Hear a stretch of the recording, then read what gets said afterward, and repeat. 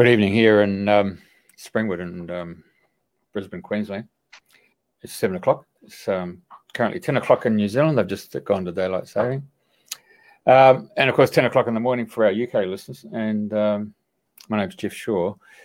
And my fellow co-host, top left-hand corner, is Julia Choi, who's organised this incredible evening of how to live off the grid. And in the top right-hand corner is Joy Foley, and I'd like to hand it over to my good mate Julia to carry on with the show. Good evening. Hello, dear listeners. Good evening. Welcome, everyone. Thanks for joining us. Today on the news, the United Nations Secretary General announced that we have to stop waging war on nature. Those are the words he used.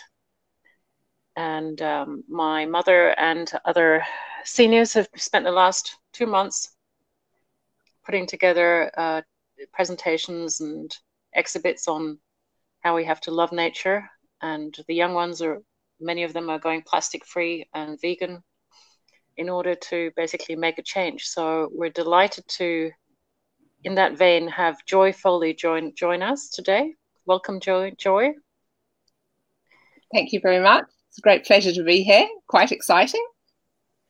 And Joy, for those of you that are just tuning in now and haven't seen our promotion, Joy Foley is experienced in living off the grid. This is a picture of her with a black umbrella, a child on the back, and a cattle dog about to walk all the way to the shops in the UK. So this was your time when you were living off the grid in the UK, Joy, is that right? That's right, yeah. We were there for about 12 years and we renovated an old house in the middle of nowhere, up a mountain. Well, it's a small hill really, because you don't have big mountains in the UK, Ingleborough. And so, yeah, it was a 3-kilometre walk to the village to do the shopping. And that's the house that we were working on. That's when we were working on it. The walls around the dry stone walling. So that was one of the skills that we learned while we're there. And, yeah, it was quite a fun time. We had a windmill up on the mountain.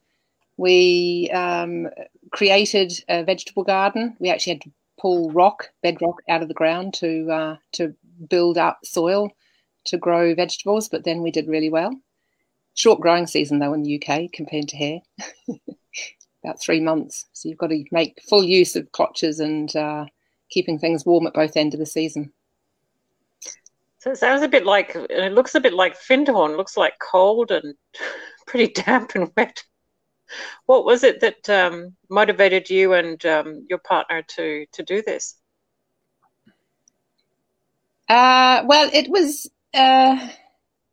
when we were going out. I wasn't actually planning on staying in the UK, and we were going out together. And he was planning on moving from London up to the Lake District. And in the course of looking for property, we found this one snowy February morning in the mist. And we had to walk up the mountain to find the house, and we both fell in love with it. And then it was about then that we decided that we would marry, in fact, because it was a project not for one person, but really for two. And yeah, so that house was the beginning of our 28-year marriage, effectively. Yeah, that's pretty amazing. Did you have any farming experience before that? It sort of feels like you sort of bought the house and became a farming partner. Yeah, so I grew up on a farm in New Zealand. My family, both sides of my family, were from high country sheep stations in New Zealand, and I grew up on a small 28-acre farm, a dairy farm. So I grew up milking cows and carrying hay and. But my girl's dad is a Londoner, and so for him it was all very new. But for me, the country life was quite where I was at home, much more at home than in the city. Yeah. And before you sort of fell in love with that place in Scotland, up in that North Country, what were you doing before that, between New Zealand and living off the grid? Yeah, I was quite young then. I had done my nursing training in Dunedin in New Zealand, and I was working as a nurse, pediatrics, urology, and then I did a bit of work in a chemist, a pharmacy for a while, and then went travelling.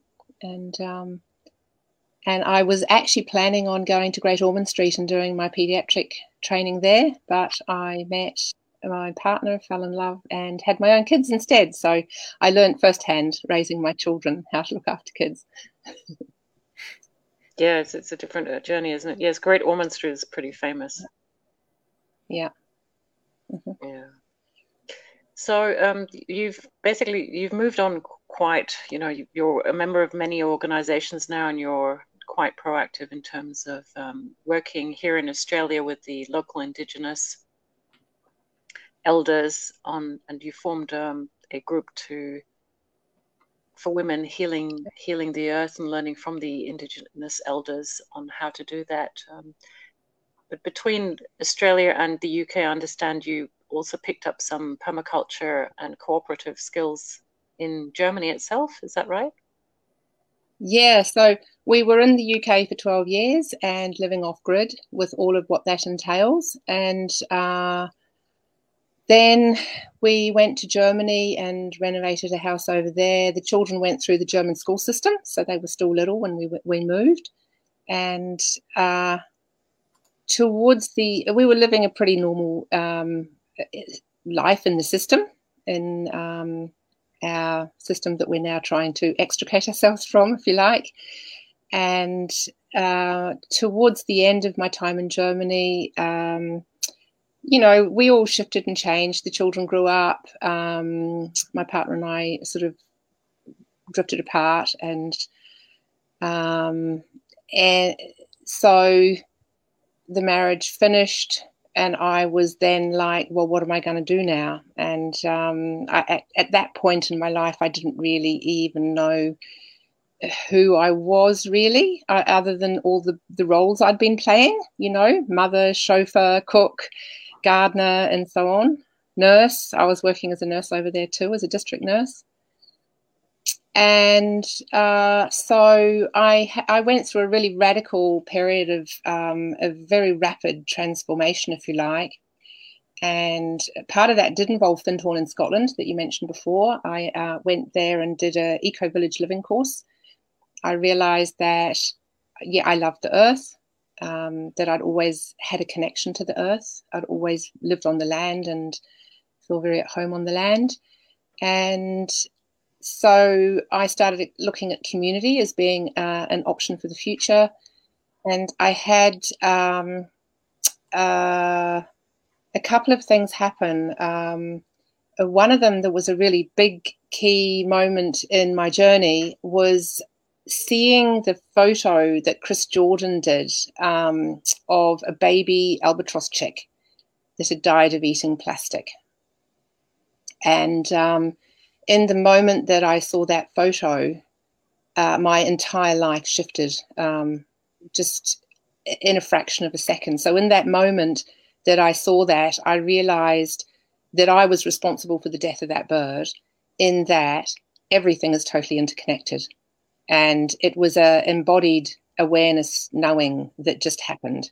And it was huge. And so I hit grief, and I went through a bit of a process, probably 8 months of really investigating what was going on in the planet. So I started looking at the political systems and the monetary systems, and I started looking at the environment, what was going on. And it sort of started with the plastic, and then it sort of mushroomed out. And it's like opening Pandora's box. Once you've taken the lid up, you can't close it. And once you know, you can't unknow.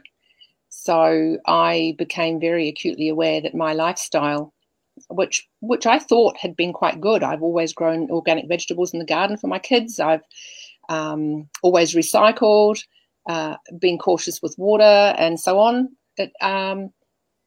But it's not enough, it's just tokenistic, because the foundation of that lifestyle is based on resource thinking that is why the Earth has been so damaged. So I just went through this huge process of realizing all of that and realizing that if I was going to be authentic, I couldn't do that any longer. So I basically dropped out. I decided that I wanted to help start a small community, an intentional community, and I didn't want to use plastic anymore. I helped set up a food cooperative in Munich. There was a group of us got together to do that because we couldn't buy, we're vegetarian because that's also part of it. We couldn't buy food, protein, lentils and beans and things without them being wrapped in plastic because of the laws over there. So we worked out how to set up this dry goods food cooperative. Then we started buying from local organic farmers. Half of our group were vegan, the other half were vegetarian. There was very few meat eaters. And yeah, so we did. We started setting up a small community. It was called Our Garden, and that was a play on words because AUER was the name of the little town where we were. That sounds like our in English. And Our, yeah. Our, yeah.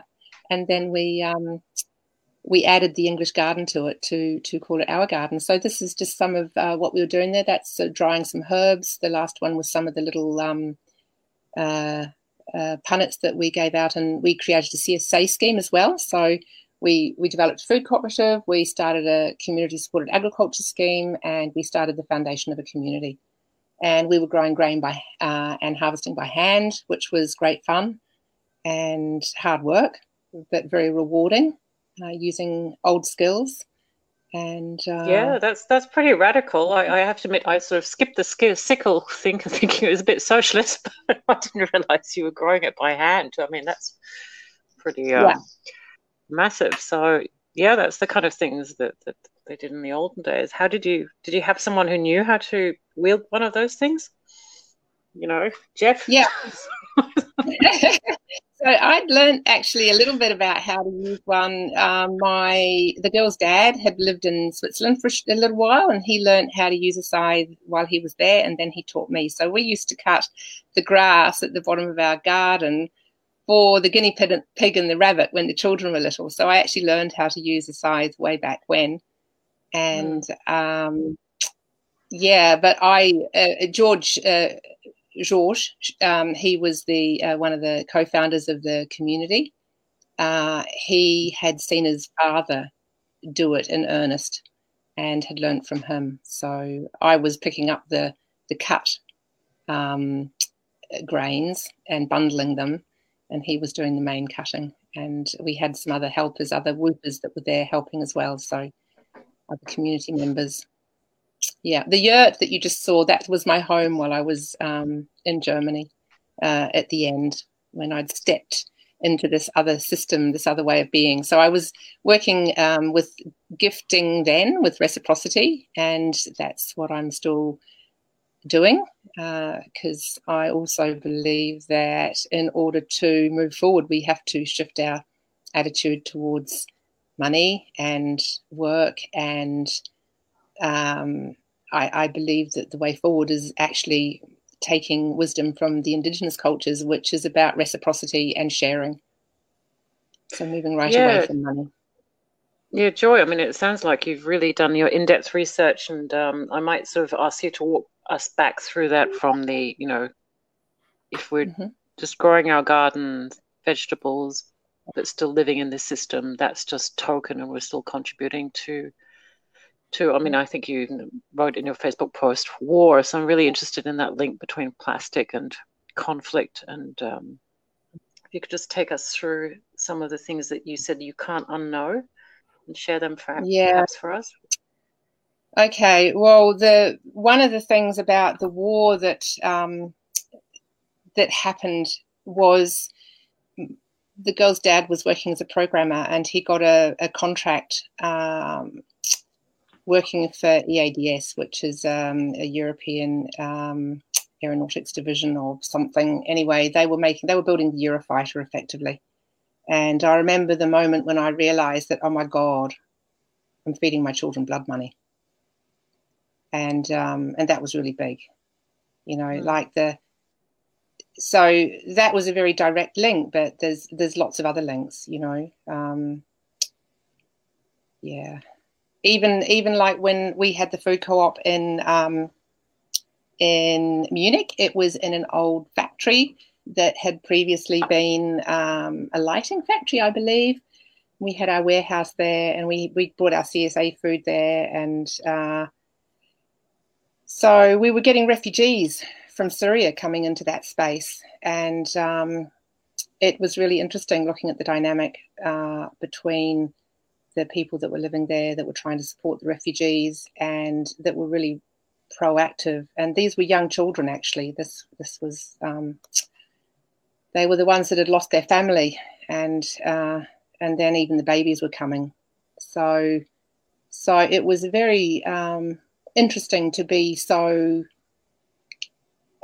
really in your face, you know, and part of that. And you read what's in the papers, and it doesn't match the reality. The reality is these people are desperate, and they've lost everything, and they're not out to fleece the system, and they're not out to create unrest, you know. So yeah, there's lots of little things. One of the things that was really interesting about living in Germany all that time was realizing that all people are people. All people have hearts and love their families. And because I was working as a district nurse while I was there, a lot of the people that I was looking after were the children, the wartime children. And they were still trying to deal with the trauma of what being a wartime child in Germany was, and it was horror beyond.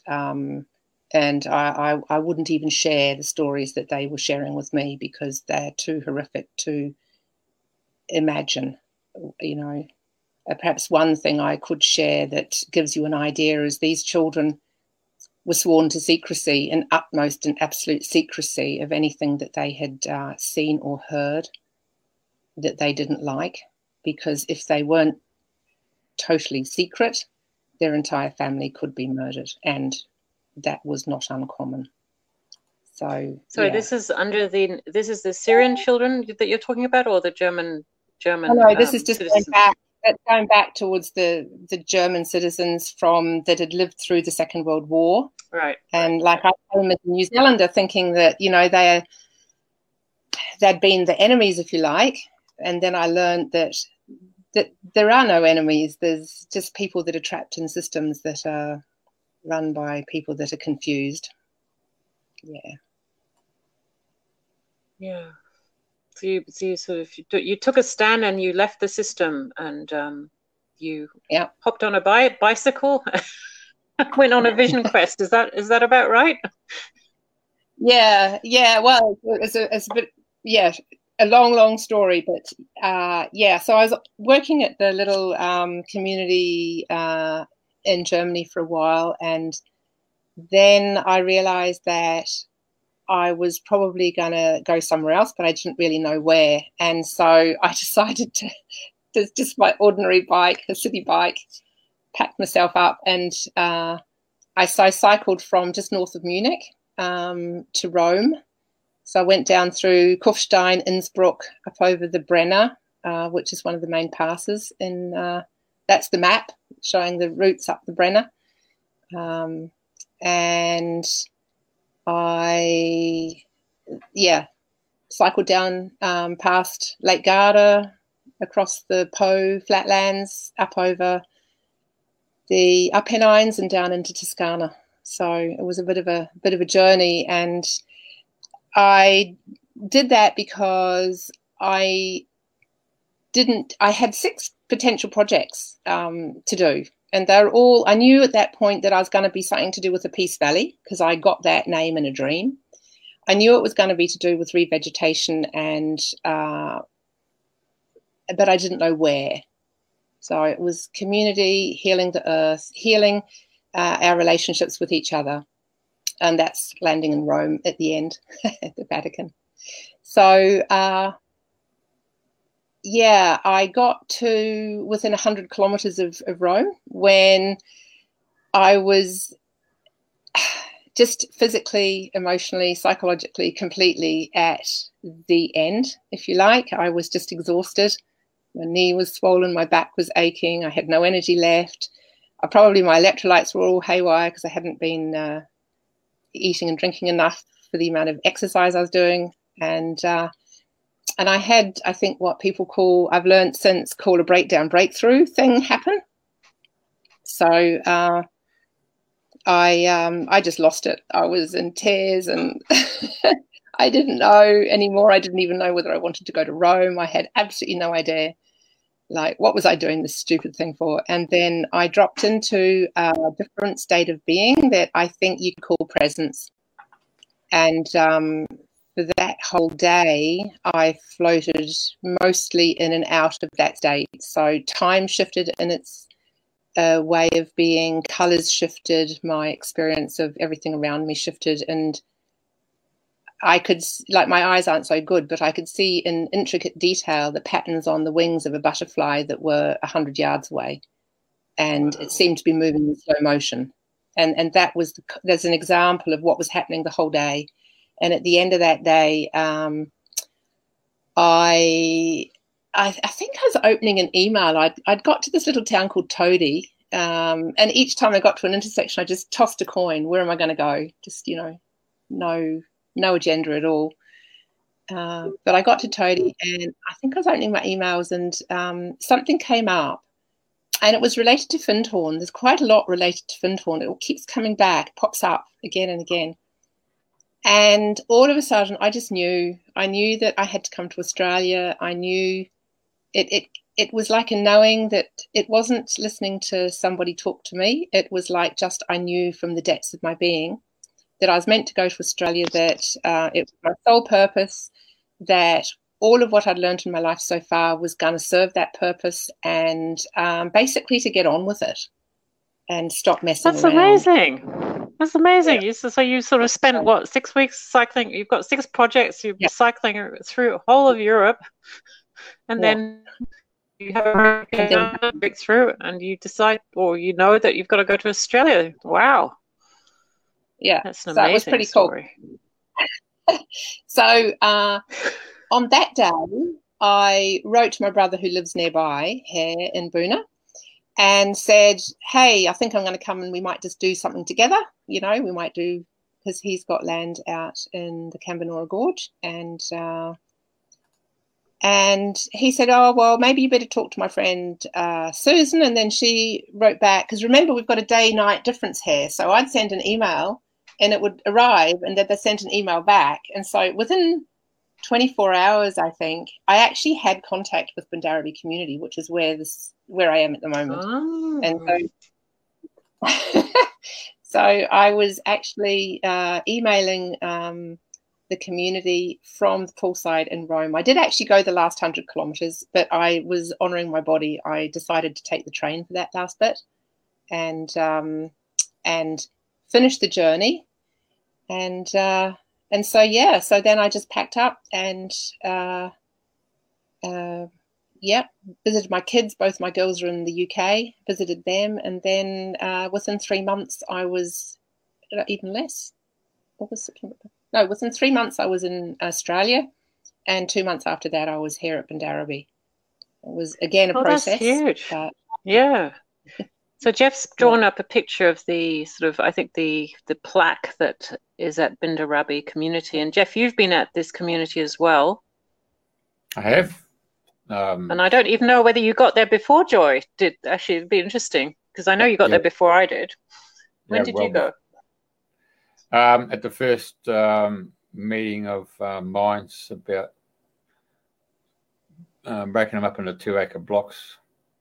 I think Durn's already sort of done that, and they've put in a road. So we came in for a couple of working bees putting up the toilets and showers in the kitchen area.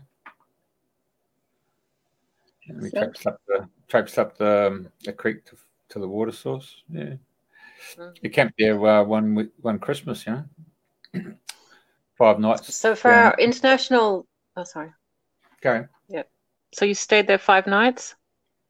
At one time there we went Usually go for the weekend, but this was a 5-night one just over the Christmas New Year period. Bloody amazing. So for our it is, isn't it? For our international listeners, Bindarabi community is, I think it's south of Queensland, just over the border. There's some pictures of it. There's a beautiful, beautiful mountain which has amazing spring water, and a geologist discovered it and bought, I think, 300 acres, and then apportioned a part of it to share with community. He and his partner had already set up Kenmore Transition Town, so they were already for years looking at becoming more sustainable on a sort of civilian level, and they then transformed this wild bushland into a local eco community where people can just camp, or then they can just basically come and build in and grow their own food, and try and create a community that lives sustainably and in respect with there's the mountain. It's amazing wherever you are around that property, the mountains there. So Joy, Bindarabi obviously called you in the dream time, and then did you actually have any money? Because before that you were in Germany in a cooperative and you were working on exchange. How on earth did you manage to get over here? I thought the Australians don't let just anybody come here if they don't have money. Well, because I'm a New Zealander, I was able to come in and live here. So I don't get, I get support through Medicare, but that's it, as just being a New Zealander that's allowed to reside here. So I had, because of that, I was able to come in. And I did have some money from when our marriage ended, and I invested that in this journey. And that's actually quite interesting, because we go back to Findhorn now as to why this is really key, actually. And I didn't realise it until I was here. So while I was doing the Eco-Village Living course in Findhorn in 2015, a young man from Australia came up to me and gave me a black cockatoo feather. Oh. And I just looked at it. At that point, I said, I had no idea I was leaving Germany. I thought I was going to be there forever. And he gave it to me, and I looked at it and I said, well, that's a real honour, my goodness, wow. But I don't even know what a black cockatoo is. And I've got nothing to do with Australia. My brothers live there, but no more than that. And I kept it as this really honoured gift. And then it's quite a fun story. Well, while I was at the course, actually, my father, he passed. And this wasn't the fun bit. This was the very sad bit. And so I wasn't able to get back for the funeral, but they held a memorial service at the end of that year. So I planned to go to that. And in the course of what I was doing, I knew I didn't want to fly much anymore. So you're getting some of the view of the camp there as it, got blown over and then got rebuilt. Anyway, so I ended up, to cut a long story short, at a friend's place. I went to various countries in one flight because I had to go from Germany to New Zealand to my dad's memorial service. And I thought, rather than doing lots of either never seeing people again, I'd do one flight, but I'd stop at different countries. While I was in Canada, I was sort of pulled to a little stand at, it was an artisan market, and this lady made jewellery. So I kept going to it. It's like, no, I don't want to buy jewellery. Anyway, she said, I'm going to give you a reading. And I said, oh, God, I don't do stuff like that. And so then she said, well, I see that you're going to go to your wild woman soul, and there's a large parrot. So I still didn't know there was a connection at that point between a parrot and a cockatoo. I had no idea. I'd never even looked up what a cockatoo was. And then I did my vision quest. It sent me here. And then I landed at Bindarabi, and we have flocks of black cockatoos that fly around. And another synchronicity brought me to meet Kylie Githerable, who is her totem is the black cockatoo, and coincidentally, she ended up coming here and grounding me to this place, and brought me into custodianship of this particular piece of land here. So the synchronicities were huge. So somebody said to me, you've just been called back. You're supposed to be here. And it's like, well, I'm just following what feels right. And it feels very right. Yeah, very, very right. And I'm so grateful to Kylie. And her mum's been here now. Auntie Gloria's been here. Auntie Sonia's been here. It's beautiful, really beautiful. That's a really interesting term that you use, the Auntie Kylie grounding you in this land, because obviously a lot of us do feel like, we know that this is not originally our home, and we don't, we're here because of the economics and the system, but it's, we're not the first settlers. And I remember we once went to meeting the Indigenous and learning about their spirituality up near Mount Warning, and one of the young ones greeted us and with one of the elders, and when he said that we welcome you, there was this collective sigh that went through the audience, because I think unconsciously we kind of all knew that we didn't grow up here, so we might have grown here, but we're not the first settlers, so that had been weighing. And when they said, "You're welcome here. This is our home. Our home is your home now," it was just like this huge relief. Unconscious, that we'd unconsciously been carrying that burden of being outsiders here. So was that when you said she went through a grounding ceremony? What did that entail? What was the significance of it for her to do that for you?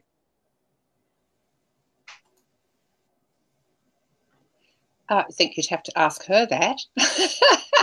Well, she just said, "I'm going to ground you," and you said, "Okay, fine, go right through it."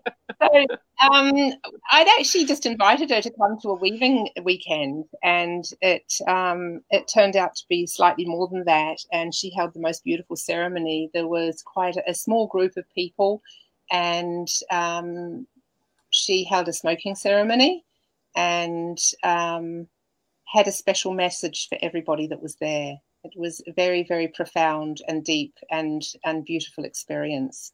Yeah. Yeah. Okay, well, that's sorry. Yeah, sorry. Apparently, it was very important, because later I got to know, through the Indigenous burning, I got to know, I was at a workshop when I was up at Maryvale at a Bunya festival, and I got to know Auntie Carly, who is a Gullible elder. And then so when I landed on this ground, I had a sense that there was something special about it. And so I actually invited the elders to come to have a look around and see what they thought. And they realized that this particular part of this land is actually an ancient woman's place, woman's site. Oh. So where I've put my camp, unknowingly, is actually part of this special woman's place. And so it was really important, because of that, to have that special welcome ceremony from Kylie, who's a very important member of the family, because not anybody can live on one of these special sites. You've got to be welcomed. And even at that time, it wasn't conscious that it was important. Do you know what I mean? But it was known. It was really important. So so now what's really new is, in the last few months, we've kind of been sitting with the thought that Peace Valley is now going to be a woman's only space. So to honour that ancient and important space that this is, Auntie says it's called Budarum. And Budarum is Githable, and it means that this place is sacred to woman. And so for that reason, sort of as of this last week, in fact, we've made the decision to permanently keep this as a women's only space. It's been kind of on the edge of it for the last, since January, since we realised what it was. Yeah, but now that makes total sense. Yeah, it makes total sense because, I mean, I visited your place as well, and it's kind of on a bit of a slope, and there's these rocks and this creek water running downhill, and then you've built this sort of spiral lavender in the round garden. So yeah, I can see. Okay, so what's happened to people who invested and bought 2 acres? What's the story there? Are they getting chucked out? Are they? No. It's just me. Just as one part of it. It's not the whole community. So just one part of it is a woman's space, not all of it. And that's another thing. Back to the less spiritual side of it, but more to the environmental side of it. As part of that, stepping away from the money system, I have arranged with Bindarabi. I'm not a shareholder. So this project that's here has a contract with the community. And so basically what that means is I don't own land, because I can't own land, because humans cannot own the earth owns us. And so by living, if I want to live that truly, I need to not own land. That includes not buying a share. So that's part of my trying to be as authentic as I can be to the values that I've got, while still being held in the system that's still, there. Yeah. I just thought I'd throw that in. That's pretty huge. I mean, I think the original model was that people would get 2 hectares and they'd invest a certain amount and then build something, as long as they kept to the principles and were sustainable and community-based, etc. So well done to the community for being flexible and able to embrace new paradigms. And that's what, Joy, that's what you're all about, and why we've invited you in, because it's not just about dreaming the new dream, which is our show, but also living the dream that you've got. So when I visited you, I was introduced to Joy's basically setting up what she calls the Peace Valley, and she's repurposed. She hasn't used anything. She hasn't bought anything to build her home. She's just basically repurposed things, and everyone was just sort of seeing how that was working. What was that like for you, to go into the bush, which is, very hot here, lots of ants, and very dry as well, and then to try and make a home and a camp there? How did you go about that? What was the easy bit and what was the hard bit?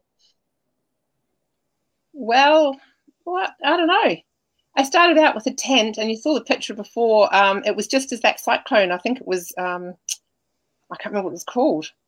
And Debbie, that's right, Cyclone Debbie. And I was in a tent, and I'd been here about 2 weeks. So I nearly got flooded out. So that was quite exciting. I think what was hard was because I'd come from Europe. I'd lived in Europe for 30 years, and I didn't understand. I was a bit naive. I didn't understand how large Australia was, the distances between settlements, and I didn't understand the extremes of the weather, because I'd been living in a relatively mild European climate by comparison to Australia. So I came here naively thinking that there'd be a huge population, same as Europe, that there'd be loads of people come, and the wind blew my camp over, you see. That was after a year, or no, when was it? 2018. We got like a little whirly thing that came and picked up my camp, turned it upside down, and I had to start again. So that was quite exciting. And the yurt's at the back. I live in the yurt. And it's all recycled, upcycled. The second build has taken a lot longer than the first build, because I didn't have quite the same energy to put to it. But I've got a big open plan area so that people can really experience being in nature, but yet be safe from the sun, and to feel at home. And it's all recycled, upcycled stuff. I got pallets from a local market that I got quite cheap, and then put them together. And yeah, there's some things I bought, but yeah, not like new, but not too much. Most of it's recycled. But again, it's still trying to live, and I'm sort of trying to not be too extreme, because like I went plastic free, as you know, for a year in Germany, and that was quite an adventure, because I did go cold turkey. As soon as I realized what was happening, that I had to stop using plastic, I just stopped using plastic. So that affected my diet, because I couldn't buy half the food I was needing, and that's why we did the food co-op. And then I started having to buy secondhand clothing, because almost all clothing is plastic. You know, when you start to look at the bigger picture, it's massive. So yeah, I had a year where at the end of the year I had not used any new plastic at all, and I had at the end of the year a rubbish bag that was just this full of things that I'd bought the year previously. That's amazing. So let's talk about the plastic free, because we've got the food, you've covered that, the clothes, no polyester, so cotton. What about like banking and transport? I mean, we use plastic all the time to pay. Exactly. It's just madness, isn't it? It's everywhere. I couldn't believe that they were putting plastic into the money as well. It's like, hey guys, you're starting to use fracking and other really, really dodgy technologies that actually cost more to extract the stuff than it does to make a profit. They wouldn't be able to do it if they weren't getting money from governments to do it. And yet they're still putting the stuff into our money. Like, why? Why? It's madness. It's absolute madness. I did choose within that year of plastic free to keep using my computer and my telephone, because I knew, and to have lighting, because that's all plastic too, but everything else, I just got it out of my life completely. And coming to Australia, I had to, this is where I was started from, I had to not be quite so strict with my ideals, because to get to the nearest really good farmers market, that's Mullumbimby. And for me, it's a 360-kilometre round drive. So I have to choose between the things that I can't grow myself, getting them nearby in Boona or Warwick, which is an hour's drive, roughly. Not quite an hour to Boona, a bit over an hour to Warwick. And tolerate some plastic. Or do this massive drive down to Mullum to get really beautiful organic farmers stuff, but use all that petrol and wear and tear on the car. So I've had to do a little bit of juggling, but my aim is to go back to being completely plastic free. So that means we're probably going to have a cow here at some point.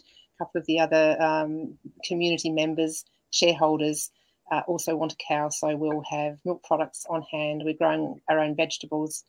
We've got a wonderful variety of fruits and unusual tropical and subtropical fruits. One of the members is very keen on these things and has been really, really busy planting lots and lots of orchards.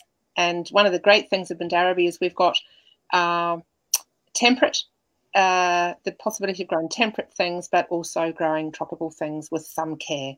So we can actually, as we get more established, have food abundance the whole year round on this one piece of land, which is pretty awesome. It's to do with the heights. Yeah. Yeah.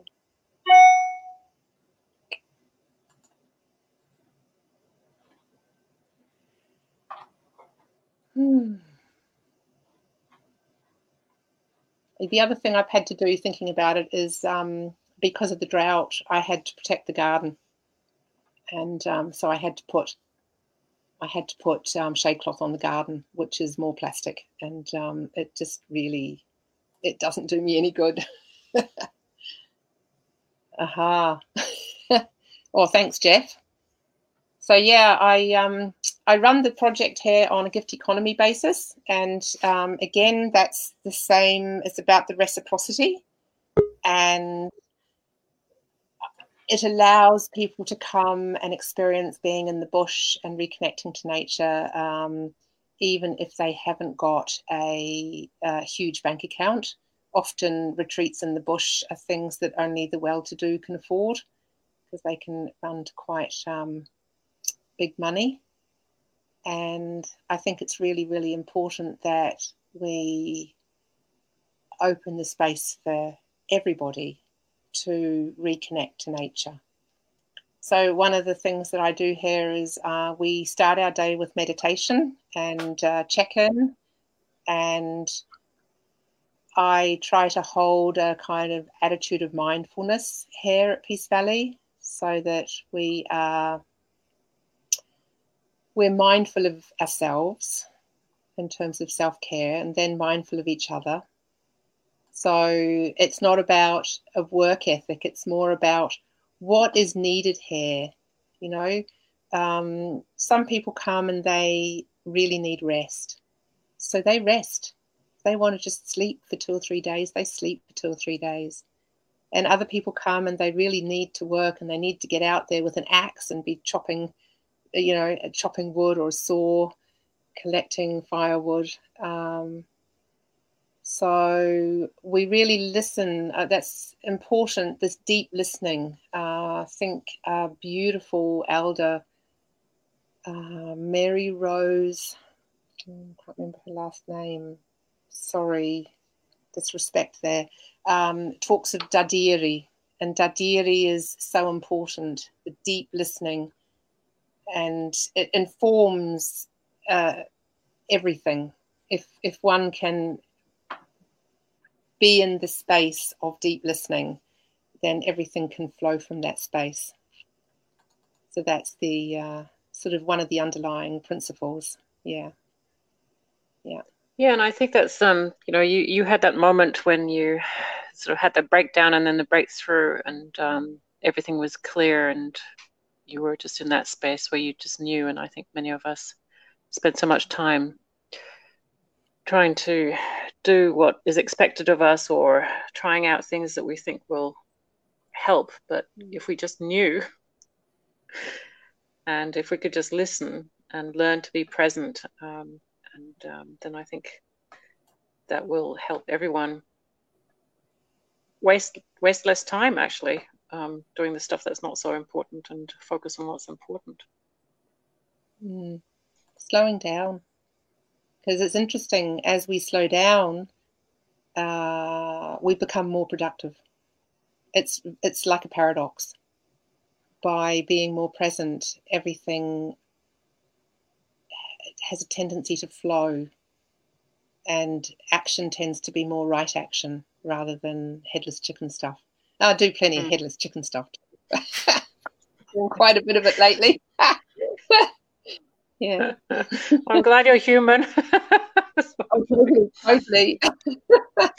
Totally. But that actually is an interesting question, because when I talk to Australians who've been to school with the first settlers and Indigenous, they kind of say that they're on a different kind of time to us Westerners, and when it comes to doing things together, it's a bit hard because they're on a different sort of time sensation. Do you find that, or do you find that you can grace that, you can bridge that quite easily because you've got that sort of deep listening and presence, patience? I think it's growing in me, I used to be, and I can still be, very busy. Like the last weeks we've been very, very busy working with preparing for a cultural burn here, and a lot of work. But in terms of the time, I'm getting better at being with and at the waiting for the time, for the right time. Auntie Gloria's got a beautiful thing that she said. It will be done right. How did she word it exactly? It'll be done at the right time in the right way. And we just wait. We wait until it's the right time, and then it happens. It flows, whatever that might be. Yeah. And you mentioned fire sticks and fire law. Bindarabi obviously was also affected by the bushfires. So, sort of you've had personal experience of the power of fire, bushfire done locally, and now working with the locals. Can you share some of that, your insights into that or experiences, please? Yeah, certainly. Last year, just before Christmas, we had fires at 3 different sites, and 2 of them came to within just a few kilometres of Bindarabi, and it got quite scary. I actually packed up and left a couple of times. We weren't asked to leave, but the wind was predicted to come up, and it was looking really scary. So, and the smoke was huge, so I just left. And we'd had the 2 years of drought, obviously, so everything was tinder dry. And then we got the rain at Christmas Eve, Christmas Day, that stopped the fires, which was beautiful. So yes, I have experienced the bushfires, and it was sitting with that constant anxiety was pretty hard. Is it going to come? How fast is it coming? Maybe it's not going to come. The wind's going to go the other way, and we sat with that for 3 months. So it was quite a very difficult time. And so I'd actually got to know Auntie Carly through the Fire Sticks people. I went to Victor Stephenson's workshop up in Maryvale. In fact, my brother had him do a workshop on his property over in the Cambanora Gorge. So I got to hear him talk twice, and, actually 3 times thinking about it. And this photo here is Victor at front and young Rob at the back. And young Rob has been working with Victor, learning from him for about 10 years. And we just did a cultural burn here at Bindarabi, quite a large burn. And young Rob was, if you like, the conductor of the burn. He led it and held the space for it. We had assistants. Auntie Carly was here, and we had assistants from the Githabul Rangers as well. And it was the most magical day, because the cultural burn, it's cool and you can walk with it. In fact, we did a smaller burn earlier with Auntie, and we were doing it, and we were in barefoot. It was a ceremonial burn, and so we were tending the fire barefoot, and it is perfectly safe to do that because it is cool. The minute the flame's gone, and the flame's usually only about this high, might get about this high, but it stays really low, and it just moves across the ground, clears the ground, and you can walk with it and walk onto the ground immediately afterwards. It's very beautiful to be part of. The bigger burn we just did with young Rob was a little bit more tricky, because it was an area that has not been burnt for a long, long time, and because of the drought, there's a lot of dead wood. So there was probably, in places, maybe 1/2 metre high of debris on the ground. So it did burn in places a little bit hotter than one would have liked. But from now on, it will be a true cool burn. Like, we've got rid of, and that's also made it safer. So if a bushfire comes through, we're going to be safe from that side, because there isn't the same debris there. Yeah, and all the wild food will come back, and the creatures are all there already. The birds are all back. The insects never went away. They just climbed up the trees and waited, and then came back down again. I mean, we didn't lose anything. A bit of sleepless nights watching the smouldering logs, but yeah. So just for our international listeners, the idea of a cultural burn is that, we generally get bushfires here in Australia when it gets really hot, like sort of over 30 degrees for 2 months at end. And in summer, then the fires basically just light themselves and it goes out of control. Whereas with the controlled burn or the cultural burn, the Indigenous peoples have had tradition of doing burns during winter when it's cooler, right? And to clear the land so that in summer it doesn't burn as much. Is that correct? Yeah, actually, it's a little bit of a slightly correct, but slightly not. So what I understand, and I've got a very small amount of knowledge, very small, is that the burning is not about hazard reduction. The burning is about healing country and healing the people that live on the country. And it's done totally holistic way. It's done about when a certain plant is in flower, when the wind is in a certain direction, when there's a certain humidity, and different types of country, whether it's ironbark country or whatever, sclerophyll, wet sclerophyll, each type of country has a different time to be burned, and it's not related to the calendar. It's related to, which animals have got young, and it encompasses all of it, the weather, Okay. and it's part of it's white smoke. It makes a white smoke, which is like a healing smoke that goes right up into the canopy. So it takes away the sickness out of the trees, takes away the invasive weeds, and so then you get a healthy forest, and then so you increase your wildlife and you increase the native foods and the native grasses. So it's a totally holistic land management system that's been used for thousands of years.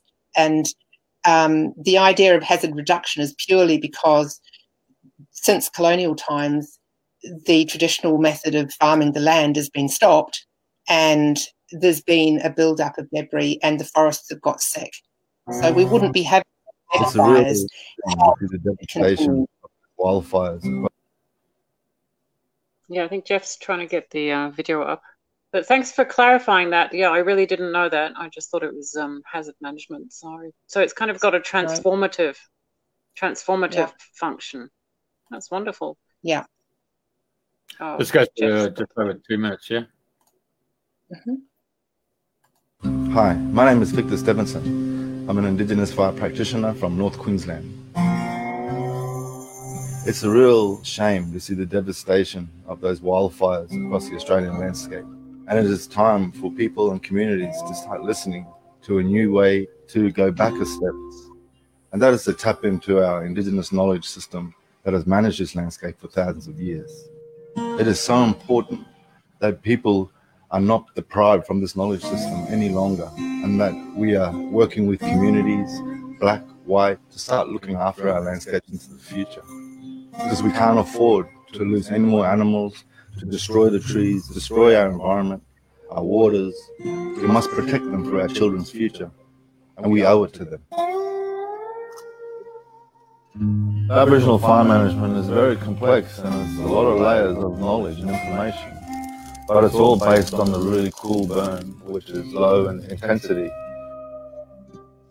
Hot fires that we often see in the wildfires, and even hot fires we often see with hazard reduction burning, it's not good for the country.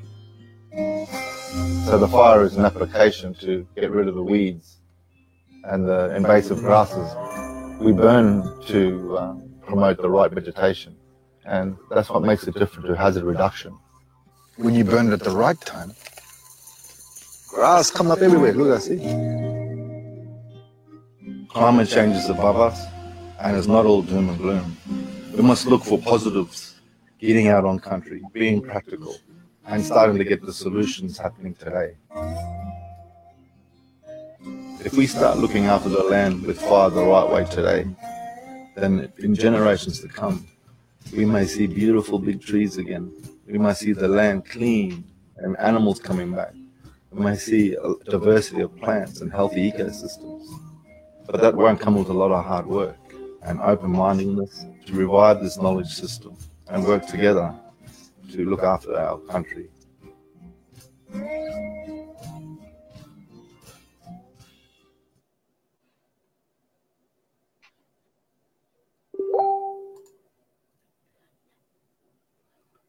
There you go. All good? All good. Okay, so you mentioned that you twined with a Greek community, yeah? Yeah. Yes. Now, we got accepted for a small grant through the Global Eco-Village Network, and it's about twinning projects around the world. And so Coronagus Ark is a small project in Greece, and they're a little bit further along than I am, but we hold a lot of very, very similar values and ideas. And so what we're doing currently is we're kind of meeting weekly, and we're swapping some of the tools and things that we use. So Maria at Carogana's Arc, she's doing a lot with circle dance and song and music and art, as well as permaculture and a healthy land management stuff. And so we're kind of swapping some of these things, and I've given her some of the meditative practices that I use here. And in fact, tomorrow we're doing a very small joint event with some people in place here at Peace Valley and some people online. And Maria's going to lead. It's a full moon thing that we're doing. So Maria's coming in. She's going to lead song and dance. We're going to have a meal, and then we're going to do a full moon ceremony together. And so that's quite fun. It's been really valuable. And through the twinning, that little bit of money that we got, I've been able to get a professional Zoom account. So I'm offering quite a few things online now. Currently, there's a birdsong meditation that I'm doing on Thursday mornings. That people, it's just all gift, because everything I do is about giving and reciprocity. So I just offer that. And I'm also doing a honouring circle with a group of people from around the world that are based or have come out of the ULab with Otto Sharma. And so we just do this also once a week, and I'm now going to extend that. So the honouring circle is going to be open for the public as well, and at a time where Europeans can join us. And so that's about deep listening again. It's really about everything's about deep listening.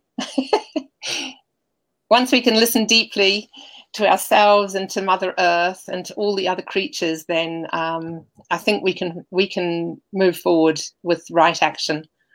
Yeah. Yeah, that sounds remarkable, and I love the quotes that you use about the peace and how important it is to develop peace within ourselves. And so I understand you're setting up the Peace Valley. So if people want to connect with you, you're saying you're doing the Zoom. We've got different links that Jeff's putting up here.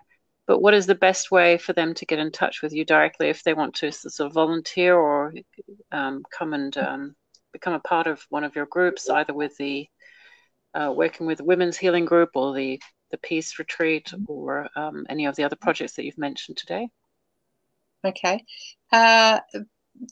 Either email, which is, or through Messenger, through Facebook Messenger, through the page of Peace Valley. Email, which is also peacevalleyau@gmail.com, or through the website, there's a contact form there as well. So any of those will get to me. Phone is not a good way because I'm in the bush. I'm off grid. We have no phone reception here. So I do get calls only if I've got my Wi-Fi running through Wi-Fi calling. So I tend to tell people not to use the phone, to use email preferably, or Messenger. Yeah. And I welcome people.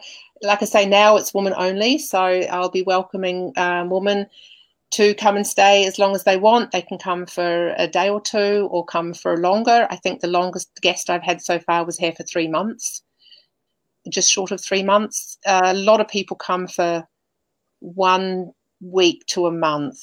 I think what people need really is to have more than a week, because they really need a week to recover, a week to realise that they need to come down and relax and recover a little bit, and then they can start to feel better.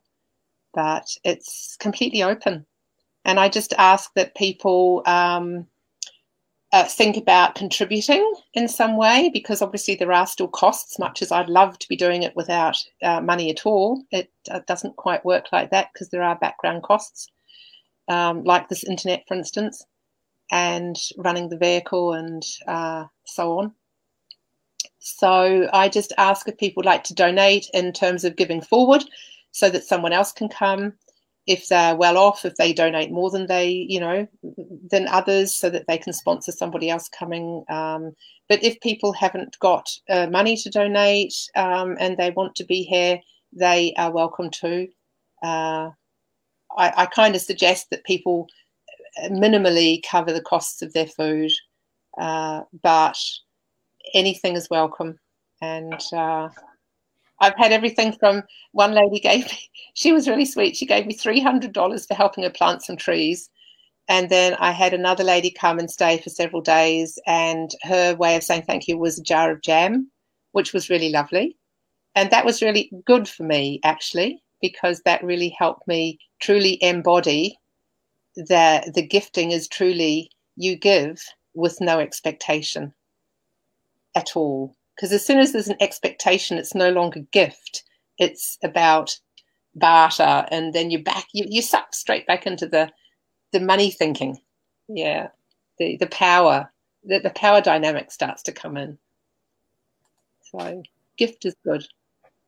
Reciprocity. Yeah, and I think it'd be a good way to practice going away from that sort of tied barter system or that tied payment or exchange system. Just to, I think the trust is what a lot of us haven't learned yet, to really deeply jump in and know that we can be provided for by the universe, and be that through other people or situations and landscapes. I guess the last question I want to ask you, back to the cockatoo, is, the animals, the totems. So have you got daily visitors? Have you got friends? Have you made friends with some of the birds or the animals in Peace Valley? Have they sort of accepted you as their neighbor now, as part of their family? Oh, definitely. They're coming back after the drought as well. We did have dramatically reduced numbers of all the creatures, really. But now they're coming back. So I've got a lovely little family of wallabies. She gave birth to twins, and they keep coming back. So I would say they're my good friends. The twins are young adults now, and the glossy blacks come across quite regularly. I haven't seen the yellowtail cockatoos for a while, but I know they're there. I can hear them up in the forest. And we've got about 150 different bird varieties in this piece of land, apparently, in the Karela forest. So it really is a bird watcher's paradise. And we've got goannas, and we've got echidnas, and all sorts. Yep. And it's beautiful. It's paradise. I can't believe that I'm living in such a beautiful place. It's incredible. I'm very, very, very spoiled. It's very special. Yep. Good. So the overarching is Birrabandi, which is where the communities come together, and they've all got their 2 acres, and they've all paid their $65,000. And then you've got the common area for camping and so forth. So each one of those are professional, or they've, like Crystal Waters or at Findhorn, where people have come in and they've set themselves up to bring their knowledge, their wisdom, and their lifestyle to the community. So that's the overreaching aspect to it. So Peace Valley, just to not add any confusion, that's your project you've been allocated generous 2 acres or something to run your lifestyle. Am I on the same? Is that what we're talking about here? Yes and no. There's a wonderful German word, Jein, which means yes and no in one word. So Peace Valley is actually situated on the common land. So I don't sit on a block. So the blocks at Bundarraby have been pre-allocated in terms of position, and they have got building regs and fire regs, a planning permission all been done in advance. And so there's particular places that have, fire trails above and below and border to the blocks and so on. So when people come in and buy a share, they choose one of these designated blocks. Sure.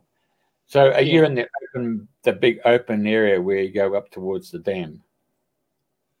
No, at the back of the campground. Okay. Heading back towards the gate from the campground, from the entry gate. Yeah, there's some white stones on the road, you might remember. It's just in land. Jeff, because you're a man, you didn't find it because it's secret women's business, remember? You weren't drawn to it. Mate, I went to a place up in Glasshouse Mountains, and they told me. I just drove in and they said, "What are you doing here?" It's women's business. I said, "No, I just felt intuitively I had to come here." "Oh, is that right? Well, who's in the back of your car?" Well, I introduced him. So he said he was an Aborigine fella. And so the other lady said she was in New Zealand, Mary. "Oh, welcome onto the property. You can come. You're okay, fella. Just don't go anywhere near the birthing tree." Well, it's about 10,000 trees there. So I just had to stay where I was. Just rooted. It was good. They made us a cup of tea. It was really lovely. It was really great. And then they invited Daryl and myself and Glennis to come back a couple of weeks later for a women's, it was a Women's Day, eh? So they showed you how they make the bush tucker and how they do the herbs and medicines and stuff. It was really just impulsive, isn't it? It's just somehow or another you intuitively, if you just let go of the handbook and just go on a little tiki-tour, it's quite surprising where you just turn up, isn't it? Yeah, I think also that, what I'm finding is that there is a sense in the Indigenous people I've met, they can sense immediately if one is authentic and coming from the heart. And so you will not be accepted in that manner if you're not, I don't know, I can't say a good person, but you know what I mean? There's an awareness of people that are really real and coming from a space of respect and love for country and for their fellow humans. Does that make sense? Yeah, it does. I mean, the most profound moment I had in my life was 4 years ago at Toowoomba, and I met Auntie Robin, and she does all Welcome to Country for the council and other organisations. Anyway, I said, "Would you like to go to dinner?" It's my shout. And so we're walking down Margaret Street, Ruthven Street, and then we turned around the corner to go to this restaurant. And these Japanese girls went past talking Japanese, and she stopped and had a look. And then shortly afterwards, these 3 Indian students went past talking in their language. And again, she stopped and listened. Anyway, then I was quite perplexed by it. But then I opened the door and I let her into this restaurant, and then we sat down, and then she got really tearful. Yeah. And then she told me her story. Her story was that they grew up on a rubbish tip up at Cloncurry, and being Aborigines, when they came to town, they weren't allowed to speak their language.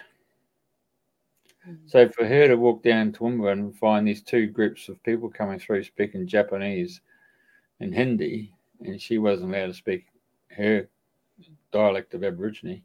But the tears was that when she was a child, she ever thought that she'd be allowed into a restaurant, let alone sitting with a white man. That was really profound, eh? Yeah. That's bloody amazing. And so their house, was Dad used to go onto the tip and anything that was dumped, like tin and stuff, and so they lived in this corrugated, thing that Dad put together, and they found a bathtub, and so they were able to have a bath, but there's no running water. Yeah, really profound. There you go. Very profound. Mm. But just moving the subject along, money. So really, at the end of the day, this utopic position of living in this lifestyle where money's an effort to you. Less important, but it still is important, sadly. And then finding your husband getting so-called blood money, and think, "Oh, God, my gosh." So that was pretty profound. But I have put my mind on this for many years to find out what would you replace what we've just currently got. And about 20 years ago, I read a series of books, and I got prompted to read them again. So I've actually gone and purchased them, and they arrived last week.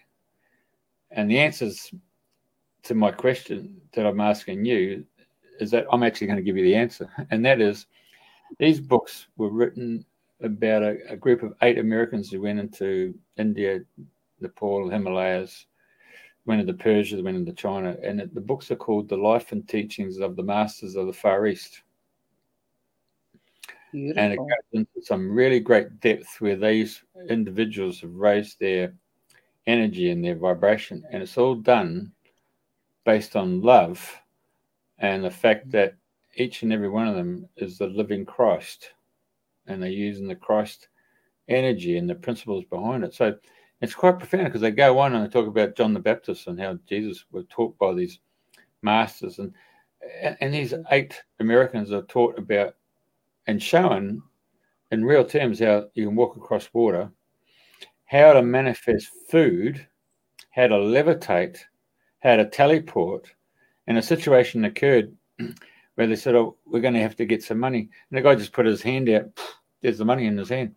And then the mother, and these individuals are over 150 years old. But when they said, "Oh, Mum's coming," Mum's 750 something years old. And so she manifests, and the light lights up this whole room where there's no electric light in the village. Her light, her presence, yeah. And then she just manifests this humongous big bowl, and she just says, "Yeah," and she gets these 2 light workers, if you want to call it such, to stand either side, and they just get these small eating bowls, and she just gets a ladle, pulls it in there, and gives them all this vegetable soup. And this guy goes over there looking in the bowl, and it's empty. But every time she goes and gets a ladle, it's filled with bloody highly nutritional vegetable soup. Now, you tell me, that seems to be where we've got to go. Well, that sounds pretty wonderful. It would be, I would say that would be a great way to go. Absolutely. And the key to it is to raise the vibration so that before you make the choice to pass, moving across into the other realm, you then transmute all your cells so that you bring the body with you. Yeah. And if you can do that, then it allows you then to manifest back into this reality. If you haven't got the gift of doing that and you move out of your body, then you'll have to come back to go through the incarnation process to take that body, because once you slip out of the body, the only people who can see you is those people who raise their vibration to see you. It's a bit like the Celestine prophecies, where there's a story involved in that, where they raise their vibration. So that's really essentially, I sense, to be both the question and answer, and that is to raise your vibration. And that's obviously eating the right foods that are highly vibrational. Yeah, and I think there's there's that sort of really spiritual, esoteric side to that, but there is also the physical side. If you're eating healthy food, you're going to have a healthy body, and if you're not eating meat of animals that have been killed in a horrible way, you're not going to absorb the energy of the fear of that creature into your body. So I can see that there's definitely a correlation there, and I know that since I've been a vegetarian, I have there's been a shift in my awareness, so that I'm aware of the animals and the plants and the trees as being part of my family, which I wasn't aware of before I was vegetarian. And I don't know whether there's a link there, but I wouldn't be surprised if there is. And another interesting thing that I'll just add as a little anecdote, if you like, is I've had 3 experiences where I've actually realized now, in hindsight, where I actually was watching the soul lift out of people's bodies just before they passed. The first one was a very good friend of mine in the UK many years ago, and it was about a month before she left. She had a really bad cancer, and she just glowed. She absolutely glowed. And I was like, wow, you're so beautiful. Wow, what have you done? And the second time was a gentleman who was, again, a month before he passed. And he glowed, but it was really specifically around his head. And it's like I sort of started to realize, oh, my goodness, there's a correlation there. I wonder if. And then when another friend of mine who had a muscle wasting illness that went very quickly from getting the first symptoms to passing took a year. And when I saw her and I saw this ring of light around her head, I went, that's your soul as it's starting to leave your body, and you'll be gone within the next 4 weeks. And she was. So that was pretty incredible. Like, wow. Mm. So all of those pictures that we see, those Christian pictures of these people with these halos, that's their soul, potentially, from my experience. And it may be that their soul is bigger than their body, or it may be that they were not long before their time to pass. I don't know. Yeah, Joy, in Qigong, they also, the acupuncturists and the will tell you that the spirit sort of when it's about to leave your body, it leaves out through the head. So that's why we actually always want to ground, because if your spirit's like not really in the body anymore, that's it. You're going to be out of here pretty soon. Yeah. Okay. So, yeah, there we are.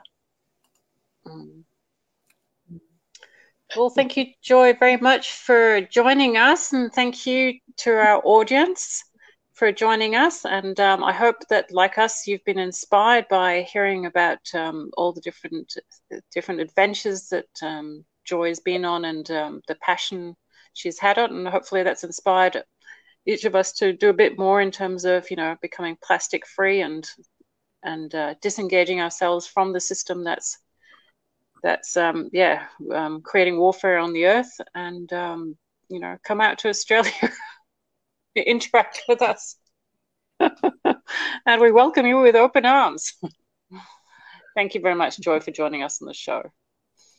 Oh, thank you so much for having me. It's been a pleasure. I love sharing my stories. Hope you've enjoyed listening. That's good. Yeah, a single white female, you're having a crack at it. I think that's really important. You're a leader of inspiration for other women. Thank you. Thank you. Right. Next week. So next week we switch over to men's business. Jeff's been saying, what about men? What about men? Sacred men's business now. So we're switching over to a very male men's business. Cameron Monley will be our guest next week, and he has done the transition from, I understand, being a riot police squad member and leader to helping men develop their own soul connection and setting up a group called Infinite Connections. So we'll be talking to Cameron Monley next week on Thursday at the same time to find out more about his incredible journey too. Okay. So do join us again next week if you have time. And in the meantime, thank you very much and have a lovely week. And peace.